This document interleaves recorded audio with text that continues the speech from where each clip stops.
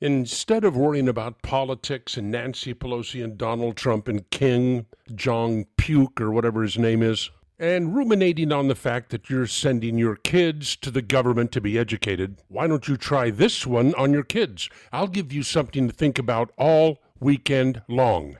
Much like that airplane on the conveyor belt thing that Royal and I used to argue about.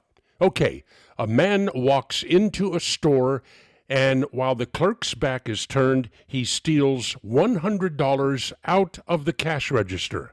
Then he goes shopping. Same store. He finds a $70 item, takes it up to the cash register, and pays the clerk with the $100 that he stole while the clerk's back was turned. Then the clerk gives him $30 in change. Here is your question. How much money has the store lost?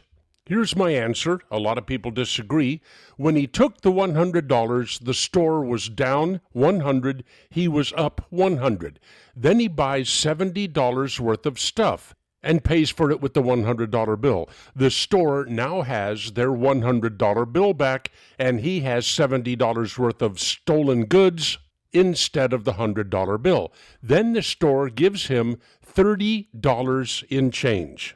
The store is down $70 worth of stuff and $30 in change. The store has their $100 bill back. I say the store lost $100. Now you know what would even be more fun? Give this problem to Alexandria Ocasio-Cortez and ask her to solve it on live TV.